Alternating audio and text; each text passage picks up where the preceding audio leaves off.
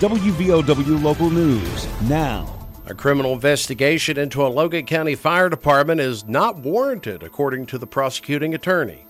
I'm Aaron Stone. More on this story ahead. WVOW Logan. Don't let aches and pains put you on the sidelines. Lingering pain from aging or injuries can impair your ability to move and take the fun out of everyday activities. Let Logan Regional Medical Center get you back in the game. Take a joint pain assessment at loganregionalmedicalcenter.com/orthopedics to find out how we can help alleviate pain, increase mobility and range of motion, and get you back to living your life to its fullest. Logan Regional Medical Center. Be well, live well. That's why we're here. During a regular meeting of the Logan County Commission on Monday, Logan County's prosecuting attorney David Wandling offered an update of a potential new criminal investigation at Logan Station Number 2 at Man, and that update is there will not be an investigation. Mr. Wandling said the previous investigation by the State Auditor's Office Fraud Division already answered legitimate questions about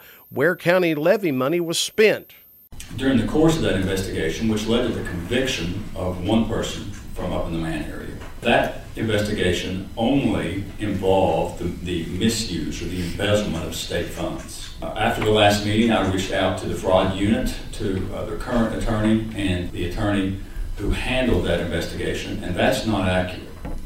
That investigation covered state funds, levy funds, and their general fund. Previously, a grand jury indicted Lisa Wimmer for embezzlement during her time at the Man No. 2 Fire Department. Wimmer was sentenced to probation and responsible now for $40,000 in payment of restitution as part of a plea deal. One of Logan County's fire coordinators, Jimmy Porter, has maintained a decade-long grievance against Man No. 2.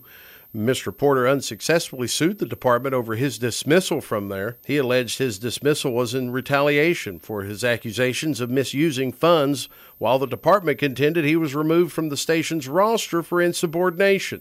Porter persisted with the case all the way to the West Virginia Supreme Court, where ultimately the state's highest court upheld lower court rulings. Since then, 3 grand jury indictments have been handed down at 2 fire departments, including Man No. 2, where there has been a conviction. Jimmy Porter contended at a previous Logan County Commission meeting that 31 checks or around $210,000 in county money is unaccounted for. Mr. Porter reviewed bank statements and documents provided to him by the commission, and Porter has persisted with requests for an audit of county money and is considering a lawsuit for records that he has submitted Freedom of Information Act requests to the fire department. Wandling said there were actually only 2 checks that weren't deposited. Wandling said those 2 checks were directly used toward debts owed by the department for around $57,000. We need to look at those records to determine what things were bought, because like I said, we've not received any invoices. It was we the people. Porter's persistence on wanting to see invoices and purchases made by the department fell on deaf ears, as Wandling insists that invoices are not necessary because the bank statements clearly show fraud was committed, but a conviction has already been attained in a case. I don't need a receipt to tell me that a fireman doesn't need to go to Coach in Myrtle Beach and buy a purse. You need an invoice for that, Jimmy? Or is that clearly fraud?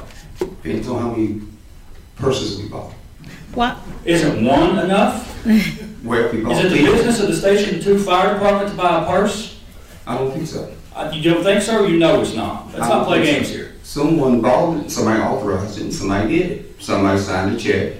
And most nonprofits should have 2 signatures on their checks. It's not a check. It's a card purchase. Credit The answer is yes. Yes, David. Yes, that's fraud. Well, I didn't know about credit card purchase till just now. That's why I pay your own personal credit cards. Well, that's you need an invoice for that, or is that clearly fraud? Well, if it's clearly fraud, someone should be accountable. She's been convicted of felony, Jimmy. Yes, but I like to say, you're saying that's what you like to do to her. I don't know with her, but there's other people, in my opinion, only my opinion, are also responsible. County Commission President Diana Barnett made it clear she isn't willing to dwell on this issue and is ready to move forward. So we have all the information. We know there was fraud. We know there was lots more money taken. We know, but we can't change the past.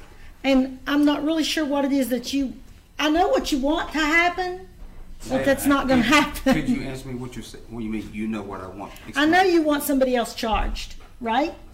If you've got other people who's responsible for the funds and they're not accountable for that, right? We've opened the door up.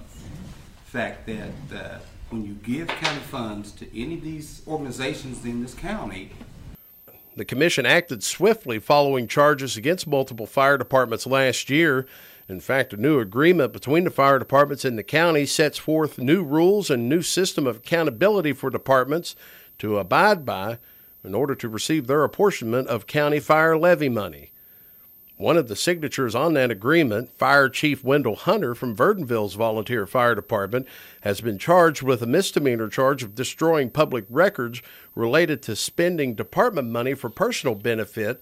That case is still pending in Logan Magistrate Court, as the chief has not pled the charge but has paid restitution on the money in question. Get local news on demand at WVOWradio.com and on your smart device. This is WVOW Logan. Here's the Coalfields forecast from the Storm Tracker 13 Weather Center. I'm Storm Tracker 13 Chief Meteorologist Spencer Atkins.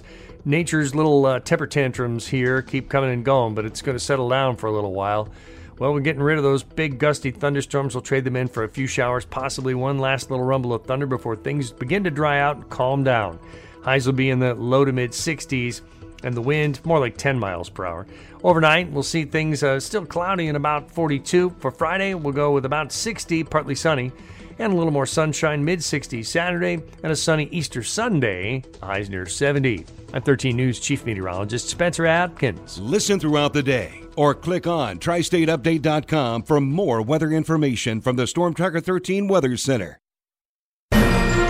The Coalfields start the day with the morning news. Former Alderson Broaddus University professor Tyson Bubner is going to prison for causing the death of a student during a boating accident on Stonewall Jackson Lake. Bubner previously pleaded guilty to 4 misdemeanor charges involving the operation of a boat. 29-year-old Sarah Hutchinson died. Bubner was sentenced to 400 days and could earn credit for time served. The morning news, weekdays, starting at 6 a.m. on WVOW.